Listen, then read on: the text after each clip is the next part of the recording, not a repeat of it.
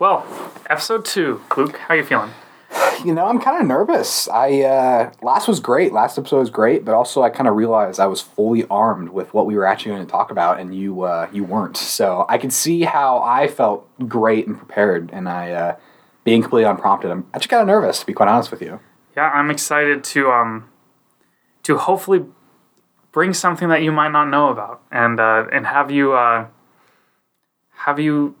be confused a little bit. I think one of the biggest reasons I wanted to start this podcast is just learn how to be more curious and more vulnerable. And so, again, what better way to do that than just know nothing about the topic, A, B, record that interaction of me not knowing anything about the topic, and C, putting it online for our billions of listeners that are surely tuning into our episode. And that is billion with a capital B. With capital B emoji. Yeah, B emoji, billion.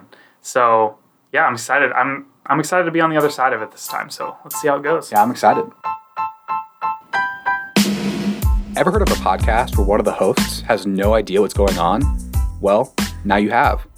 Welcome to Unprompted, the show where one of the hosts shows up completely unaware of the conversation topic for the episode. From technology to society to history, life, and more, each episode features a unique topic, and the hosts unravel the details together using nothing but their background knowledge and past experiences. Hosted by Luke Bogus and Jared Arts, we hope you enjoy today's Unprompted conversation. Welcome to the Unprompted podcast. I'm Luke Bogus here with Jared Arts. Yep, that's me. Yeah, that is you. Yes. I am pumped for the second episode. Definitely weird to be on the other side. Kind of nervous, but I say we jump right into it. I don't know about you. Yes. So, I'm gonna start a little bit different than Luke. Luke, have you ever heard of Texas? I have heard of Texas. That is a state in the Union. Yes. Yes. And so when we record this episode, it is February 26th, 2021. And Luke, what are your thoughts on Texas right now? Well, it was really cold, and then it was really not cold, and then it was really, energy deficient. And now it is, I don't know how it is right now. I hope they're doing good. I know it was not good for a while. I have some friends that live in Austin, and they were, having to walk to the grocery store, and then they get to the grocery store and there is nothing on the shelves. So, that's pretty not sweet, I would have to say. But huge energy crisis. Yes, energy. I want to talk about energy today. All right. Specifically, I want to talk about power grids. And more specifically, I want to talk about virtual power plants. And so, Luke... Wow. Here I am. I'm like, let's talk about generalists and specialists. Talk about a specialist conversation. I am very interested. I know very little about the power grid. I know the fact that Texas has their own power grid, but I've never heard of a virtual power grid. So you might have to break that down for me. Yeah, so I am glad to. And I'm not a power grid specialist by any means. I'm a computer scientist, but I do have a general understanding. And so most power grids work in a pretty specific way where you have large power generation stations, your coal plants, you have nuclear stations, wind farms, solar farms, and those provide power for huge numbers of people. They provide power through heavy transformers that allow the power to, move long distances. And so you see it in places like Texas or, sometimes in Nebraska where we are. If one of those plants goes down, or if multiple of those plants goes down, or if the line gets severed, power goes out. I saw this all the time when I was growing up. I lived out in the country. We lost power every few weeks in the summer. Sometimes it felt like for at least a short amount of time. In Texas, I feel for everyone down there. I hope everyone's doing better. They had, to an extent, a power grid failure where a lot of their power generation methods, mainly natural gas, some wind turbines, some coal plants weren't able to produce because they weren't engineered up to spec. And so that's traditional power grid, centralized power generation and distribution for large numbers of people. The virtual power plant or the virtual power grid is something that's very different. It is kind of like the Bitcoin. Now you have me interested. The Bitcoin of power grids, so to speak. It's where you connect many small nodes, many small individual houses or companies that have, energy storage and generation capabilities to generate the power grid. So it's a distributed power grid. And it's something that a lot of people are working on. Some power companies are working on it. Very notably, Elon Musk with Tesla is looking into it because they have solar panels, they have energy storage batteries. And so I wanted to kind of bring this topic up because we saw this massive centralized grid failure in Texas, and we see it sporadically in places like California, here in the Midwest, often. And I think that that's going to be changing in the next 30 years to a more decentralized system. So I kind of want to talk about the implications of that and the technology that's around it and kind of the opportunities that come with that. So I guess what are your initial thoughts? What are your questions, if you have any, after my pretty quick explanation on that? It's very interesting. We were talking last episode about specialists and generalists, and we definitely need some more specialists in energy right now in this country, and really in the United States. I mean, I think the race for green is fascinating, and not necessarily that. Would you say a virtual power grid is kind of synonymous with renewables, or are those two separate conversations? I think that it's a large portion of the virtual power grid or the virtual power plant needs to be running off renewables because very few people are going to have a coal power plant in their homes. And so it's really reliant on cheap and available renewable energy options for individuals that can be connected together in a larger web. Yeah, that's fascinating. I mean, I definitely think that this whole last couple of weeks we've been dealing with huge energy issues. Even here in Lincoln, there was like standardized rolling blackouts to like help with the energy deficiencies. And I mean, that's just crazy to think that I think this past couple of years has really showed us that things that we thought were solid infrastructures need to be rethought. We've been kind of going with this notion that we have the strongest financial system in the world, and like this couple of days ago, the New York Stock Exchange was the Fed or some money agency apparently, like I just read this on the Morning Brew, which is an awesome newsletter, basically had to shut down for 5 hours because there was a glitch in the system, and so there was halting all money transactions.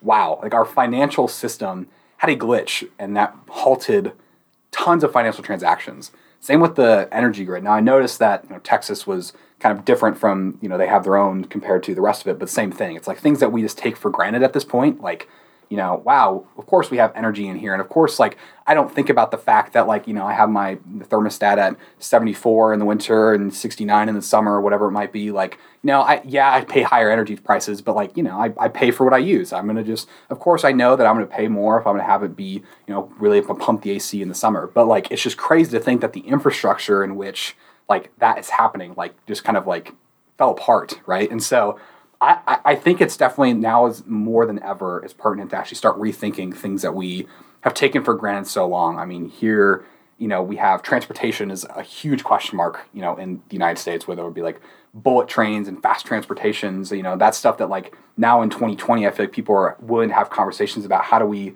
fight this energy crisis of how do we integrate renewables and find ways to not have forced rolling blackouts and forced issues like that. And same with the financial system. I mean, things have been so up in the air here in 2021 so far. So, I'm really curious to hear more about, if you wouldn't mind diving into maybe some of the implications of, I guess, what a virtual power grid entails. And I guess who is that a private versus public? What would need to be done to make that mainstream, or at least in a way to where a non-trivial amount of the United States and or world is reliant on something like a virtual power grid? Yeah.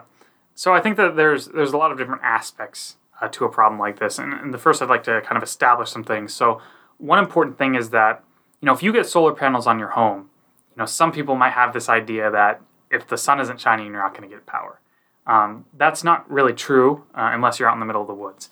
But typically in any renewable system in a house or whatever, you're going to have a two-way switch to the grid, which means that when you're generating more power than you're using, you're actually supplying the power grid with power from your house.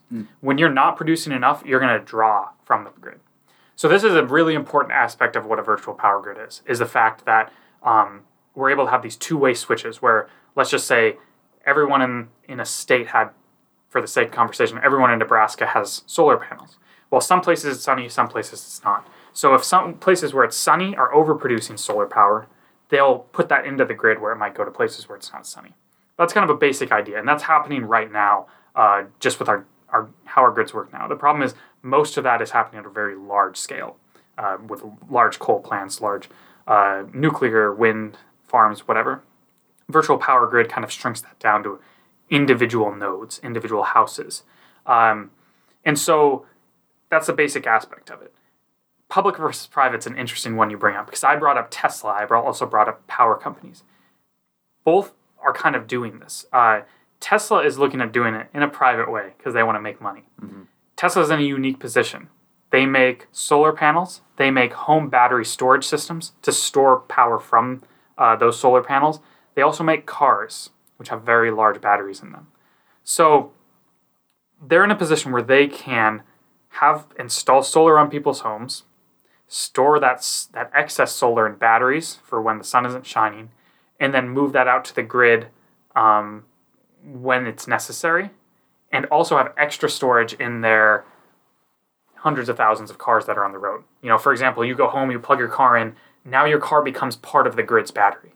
Maybe Tesla says, you give us 10% of your car battery to store grid energy into, and we'll give you however many $100 a month for that storage, or so that solves a little bit of a problem of the fact that you need a lot of storage to store renewables. And so I guess what it looks like, and public companies are doing similar things where they're saying, you install solar, we'll pay for this. That will help the burden on the grid by having individual people producing.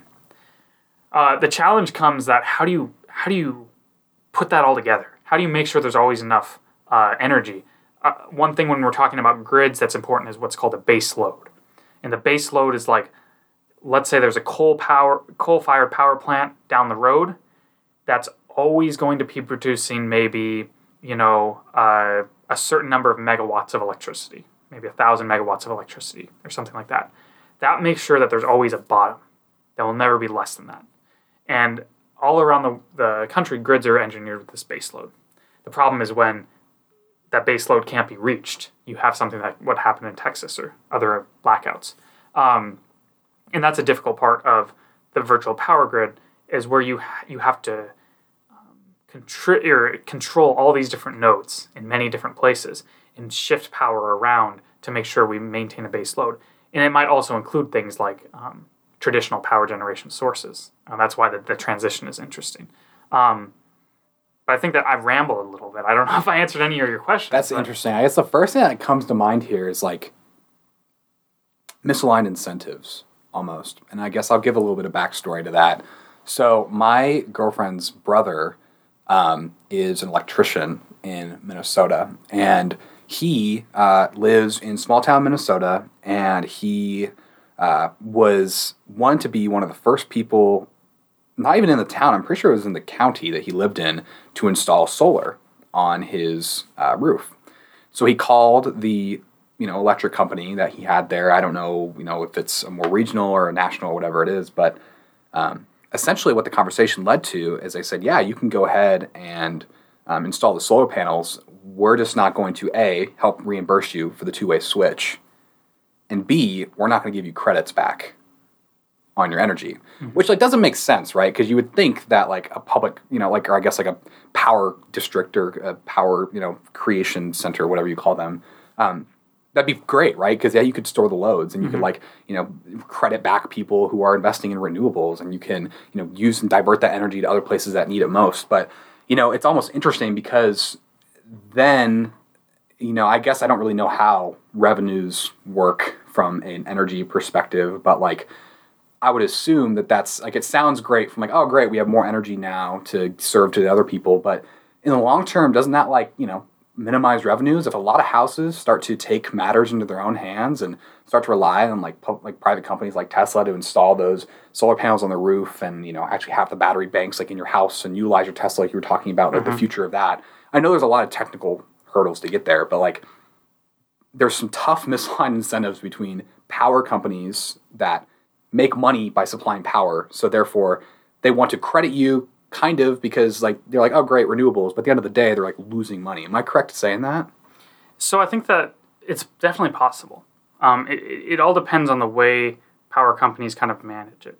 A lot of power companies do provide credits. You'd mentioned your girlfriend's brother didn't get those, and that is something that happens throughout the country. But a lot of them do, and like you mentioned, it is a huge plus for them, especially in the short term, of reducing load and getting more power that they can probably pay a pretty cheap rate for someone else's home-generated power and then put it into the grid and sell it for more.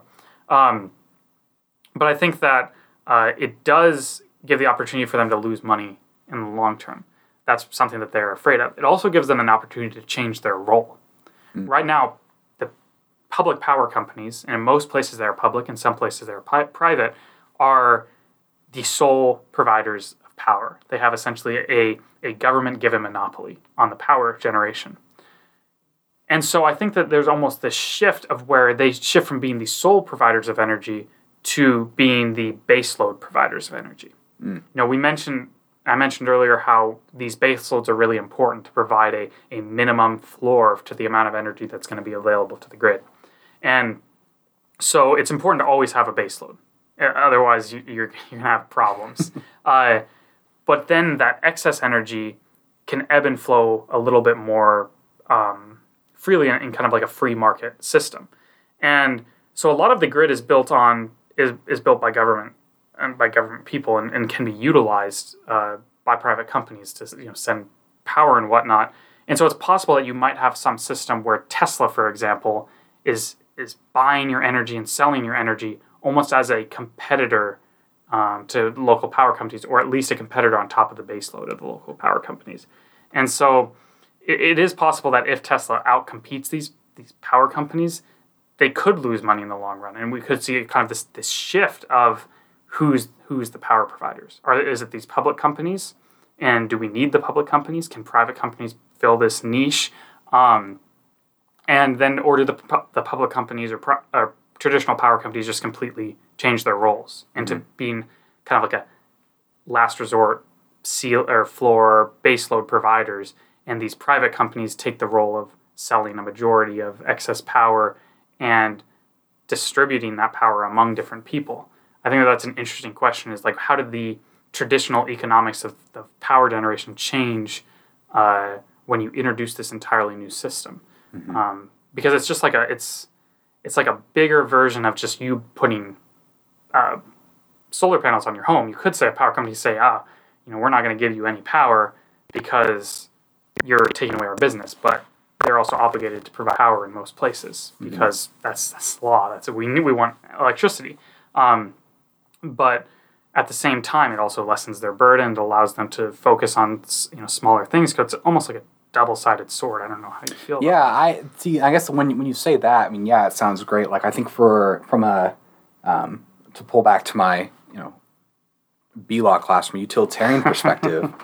Yes, that sounds great. Having the currently served public power districts and whatever power companies there are to serve the baseload and rely on other things. But to me, that sounds like at the end of the day, these power companies they're businesses, right? They're out to make money, and so it sounds great that they could retreat and have smaller scales and set with the baseload, but that also equals less energy they're outputting, which likely equals less that they're willing to charge for the energy, which means less money.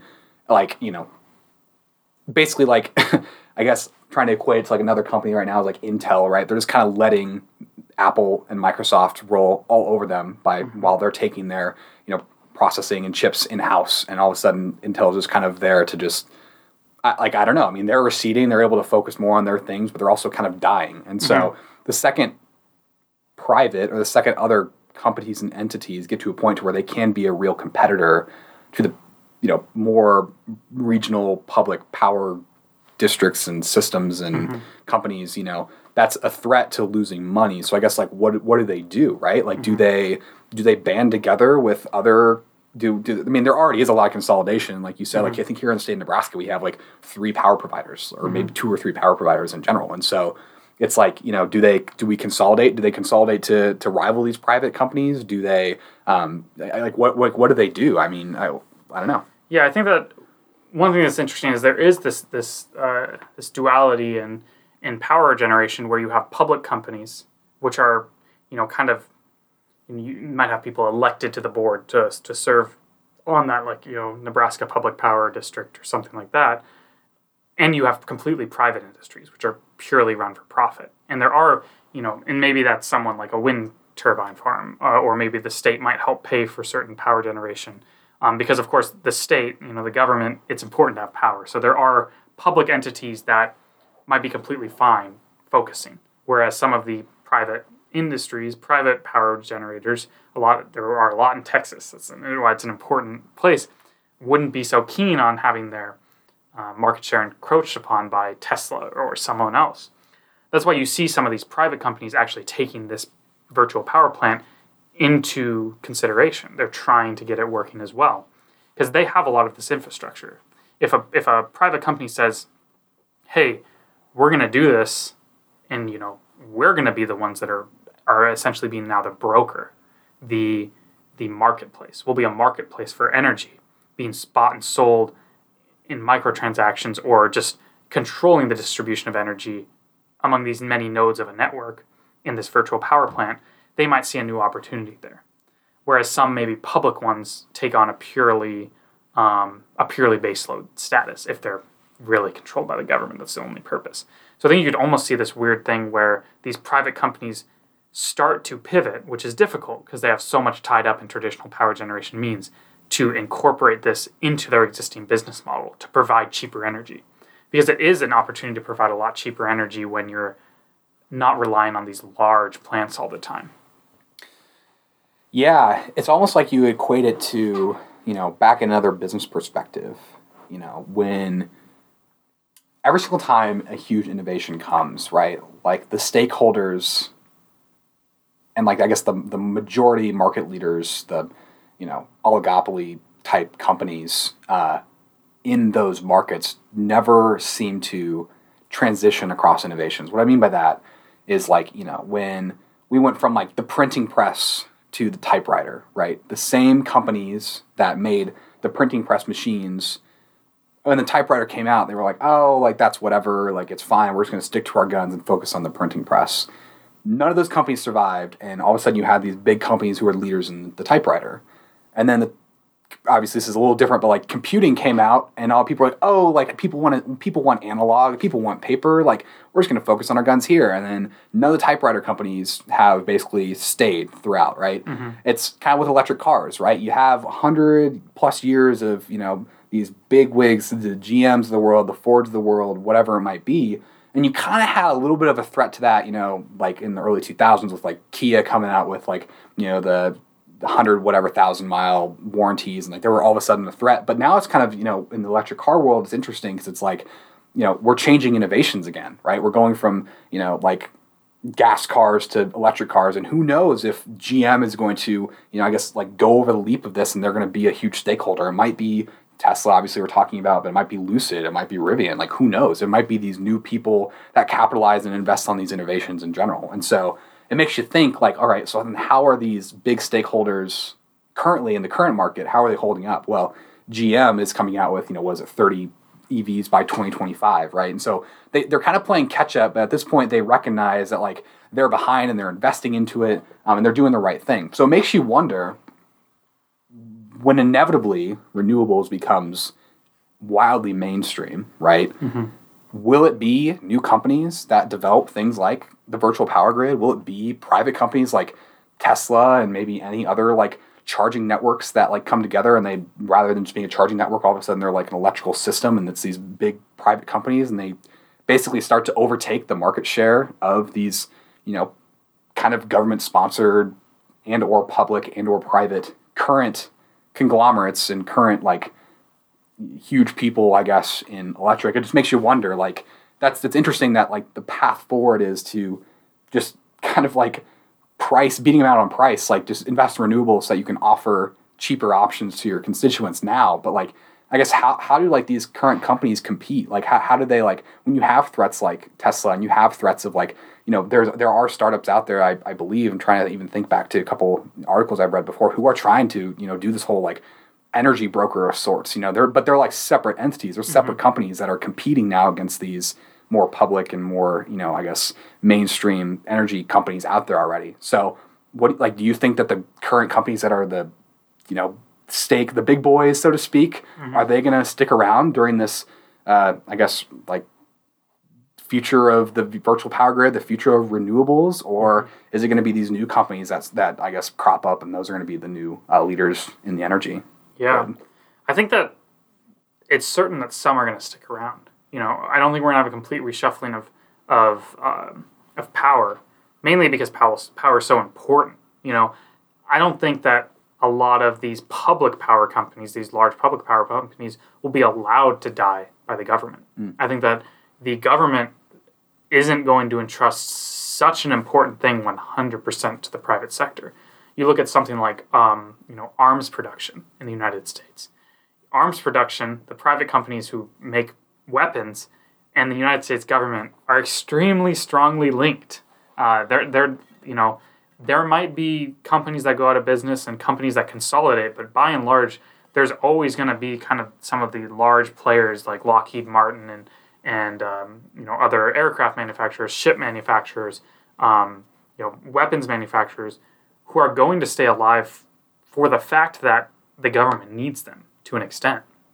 And so I think that some of these large public power companies will definitely stay alive because they'll be necessary, because the government will deem them necessary. I think that they might have a challenge competing without subsidies, especially if some of them hold on to traditional expensive power generation means such as coal and don't transition to cheaper means such as natural gas and renewable energies. But I think that some of them will stick around. For the large private entities, the large private power companies, I think that it's going to be on how quickly they can innovate and before they get replaced by private companies like Tesla, like any other startup that's trying to do something similar. But it's also really dependent on, I mentioned the government. This is a relatively regulated space because it's so important. You're seeing all these inquiries in Texas right now into the board which controls the electricity in Texas. And so a question is, if Tesla says, I want to sell power, is the Nebraska government, is the Iowa government going to allow them to do that in their state? Because the Nebraska government doesn't allow Tesla to sell cars here directly. So would they allow that intrusion into the public power company's domain? And so there's a little bit of regulation question here. But one thing I'd like to kind of pivot to in this conversation is, one of the differences is we have distributed grids versus centralized grids. Something that might change the government's mind is the fact that a distributed grid has a lot of benefits for national security, if you think about it.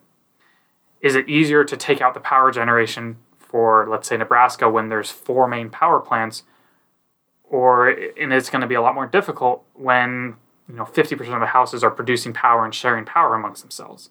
It's a lot harder to cut off power to large portions of the state if you have a distributed grid. Certain portions could be cut off, but other portions will still be running, so you have overall a more useful or more defense-ready grid than if you have large centralized states. What are your thoughts on that? On we mentioned government regulation, but what about government pushes, for something as important as national security in this realm? See, that's what's really interesting is, again, that goes back to kind of the comment of misaligned incentives, right? Do you ever think it'll get to a point where the government or where these, current, bigwigs, so to speak, in the power industry are going to endorse something like, yes, have solar at your house, have battery packs, and have all that stuff at your house? I guess it's interesting because it's right now it's up to the user, it's up to the customer to say, I want to be, because it's obviously from an environmental angle right now, right? The early adoption curve, so to speak, the early adopters right now, it's totally from a renewable standpoint rather than from a, defense standpoint. So it's interesting because it's right now the pitch is, save the earth, maybe save some money on your electrical bills by having super high upfront costs, but it'll work out in the long term. Put a bunch of solar panels on your house. That's that's the pitch.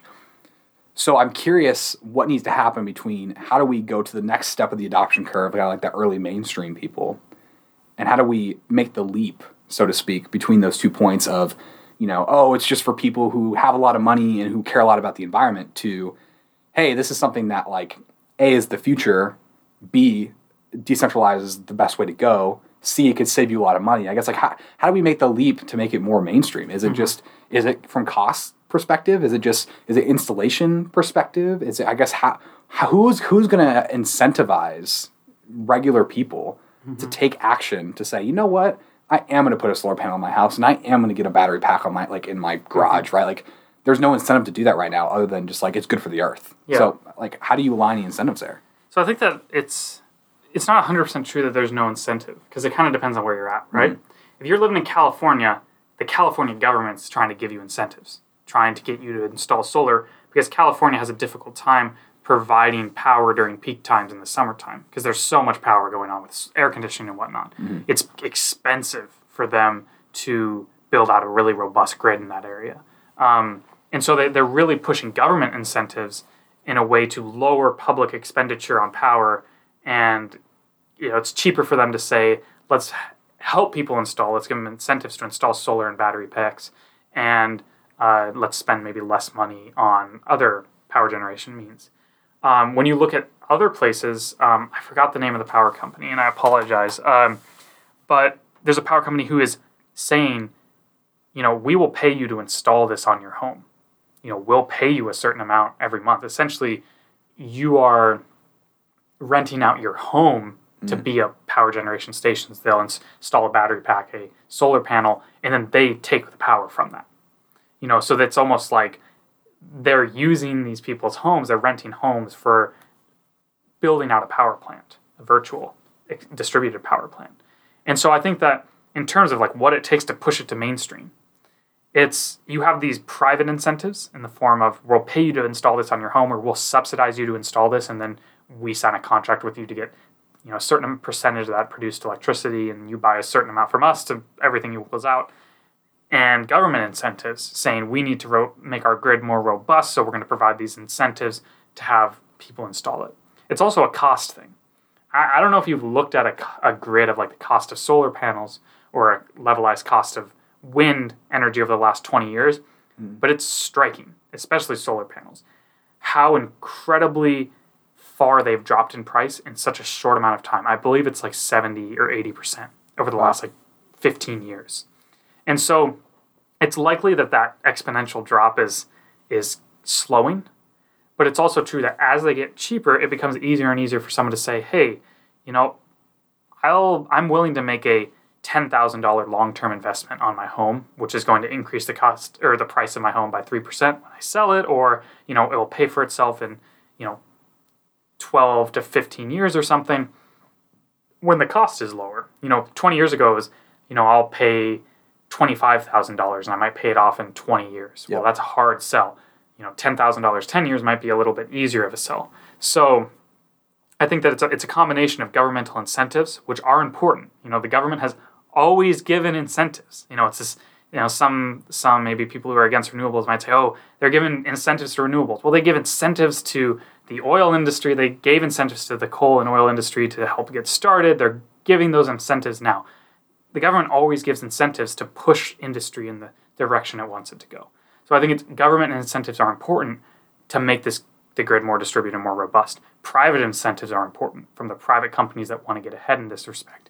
And then just a general cost perspective, as cost drops, it becomes more and more normal. And also just like people talking about it. 10 years ago, I wouldn't have been talking to you about solar. Would have been a little kid, but wouldn't have been doing it. Now in 2021, it's a much more common conversation. I'm going to install solar on my house. That's cool. Those conversations are less rare. So granted, we're in Nebraska. We're in Nebraska right now, and I don't know much about the whole California and subsidies thing. That was kind of news to me. But for me right now, it's what's really interesting about solar is and really installing any at-home renewables is very much a service and not a product.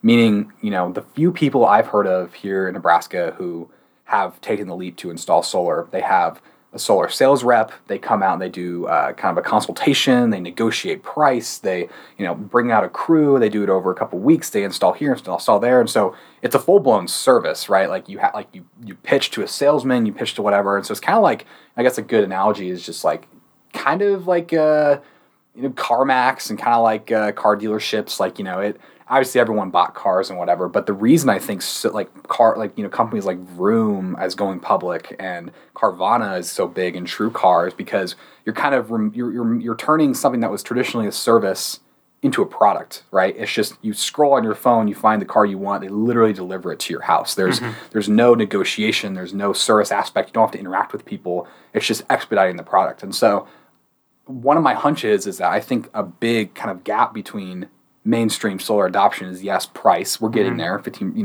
what you said, 70% decrease. But B, I think it's there's still too much barrier to entry. I think from a user perspective, I don't even know where to go. I guess Tesla is like the only place I really know. I guess I could Google like solar panels installation in my city, but I'm sure it's probably some electric company, like the electrician here in town that has a contractor that they would help install and feed out all the electric stuff. And it's it's a full blown service. And so, granted, it'll never get to a point to where it is a pure product because you can't just like get a box of solar panels and just pop it on your roof. But I feel like another big kind of barrier is just from the distribution standpoint. I think it is still too much of a. There's no really recognizable brands yet. It's still kind of in the stage of I'm going to quote take the leap. I'm going to do what's different than my peers and go do this versus just like it being just another option. Just like I can solar or this. Like when you build a new house, like I feel like it's not going to be mainstream until like you're in new construction, you're building a brand new house for your family, and it's like, okay, do I want renewables in the house? Like that just being like an automatic option and just something that's simply added to the long list of things that you build with your house. So do you see that as like one of the barriers? Like do you see it as like distribution, or am I totally off base? I mean, I had never really thought about that before in the way that you mentioned it, but I completely agree that it is hard, especially on an older house. If you say, I want to install solar, well then, where do you go? Everyone knows Tesla, or I think for anyone who doesn't know, Tesla sells solar panels, and they're starting to sell what's called a solar roof, where the shingles are solar panels. And so that's almost like maybe an option that could be added to a new house, but you do have to find someone who's able to install it, who's trained to install it, and that's a little bit of a barrier to entry.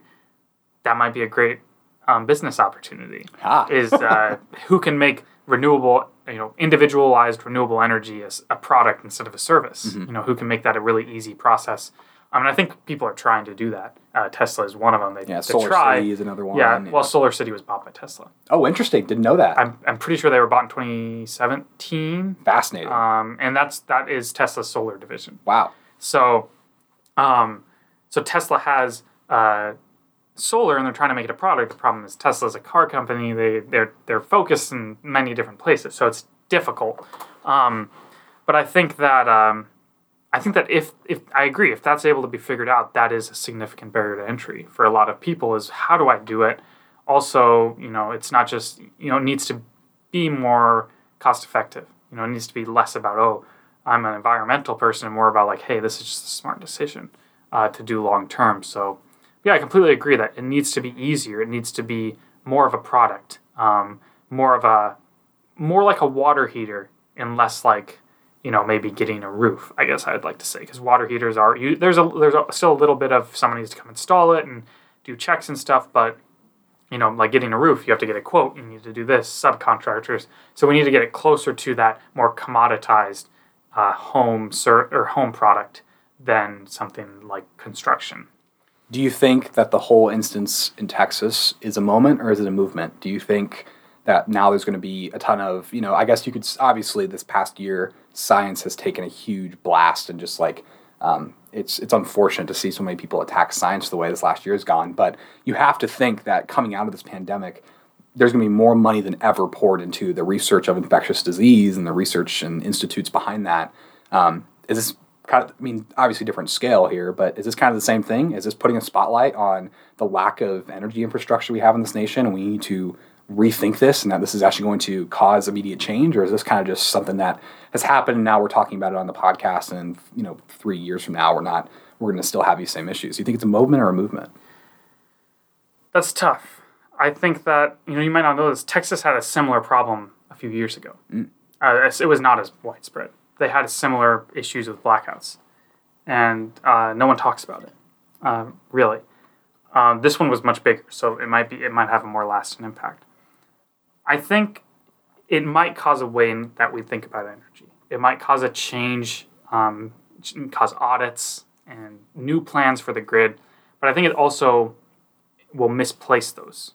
I think that a lot of people, we talked about science is taking a huge hit. The amount of misinformation out there is very high. There's a lot of people in Texas blaming the outage on renewable energy, blaming the outage on wind turbines, which is kind of silly because wind turbines work pretty well here in Nebraska and South Dakota and North Dakota in the wintertime as well. Mm-hmm. They aren't engineered in Texas for the same conditions though. The natural gas was the largest part of their energy that failed. The natural gas plants and some coal plants failed as well. And so I think that you are seeing some people taking the opportunity to push certain narratives with this particular thing to restructure the grid in a different way. It looks as though some of that is trying to push Texas back towards a mainly fossil fuel energy production, which I think is a poor idea, not only for it being exceptionally centralized, but also being just more expensive overall, and except for certain types of natural gas production, which are very cheap and very efficient. And so I think you see this moment where certain people are trying to seize it. The question of whether it becomes a movement is just going to be, I guess, on, does this happen again? Mm-hmm. Does this happen next year? If it happens next year, because we had a polar vortex, they called it, in 2018, I believe. I remember it was like -20 here in Nebraska again. And people are like, oh, I've never heard of this before. We had another one this year. Will we have one next year? Will it be 20 degrees in Texas next year? Mm-hmm. Because if we see these climactic weather events continue to increase in frequency as we have due to climate change over the past few years, we're going to see movements, not moments. Moments, I think, will always happen with individual events, unless it's something very large like 9/11, the attack on Pearl Harbor. Movements are going to happen when we see repeated stress and people realize, oh, we are screwed. The question is, how are we going to respond? Are we going to respond with more coal plants? Or are we going to respond with more wind, more solar? That's the difficult question. But I think right now it's a moment, and next year we'll find out if it's a movement. So, do you have any final thoughts, I guess? Or can't say I do. I will say that was an awesome topic. Again, I think that just shows the generalization of this podcast and the versatility of things that we can talk about. Like I said, I think the best way to grow and the best way to be more curious is putting yourself in situations where you have to ask questions and be curious. And obviously, I scroll through Twitter and I read about the Texas things, and I subscribe to newsletters about just kind of like emerging tech, and I see things about energy and I kind of read it and it's whatever. But it's interesting how when you're put in a situation where somebody asks you a question, you have a mic in front of you. You got to kind of like pull from those experiences and like try to think back, how can I, offer thoughts to this conversation? How can I advance the conversation? So I'd be curious. I think in about a year we need to have another a follow up to this same topic, because I don't want to spark too much more conversation, but I wonder if it's a moment right now. I think there's still a long way to go to, unfortunately, make renewables a movement. And so, obviously, the current administration is investing into it, and there's private companies galore investing into it. But I think the focus right now is on EV, and I think rather it needs to be focused on renewables versus just kind of one sector. So I'm kind of curious to see what happens in the next couple of years, because inevitably it's coming. I mean, renewables are coming, and so it's a matter of, I guess, who take charge. Yeah. Yeah, and I love that, we started with virtual power plants, we kind of ended with just straight renewables, and that's exciting, because we're, it's good to wonder. It's a good intellectual practice is to wonder in what you talk about. So I guess with that, thanks everyone again for listening to episode 2.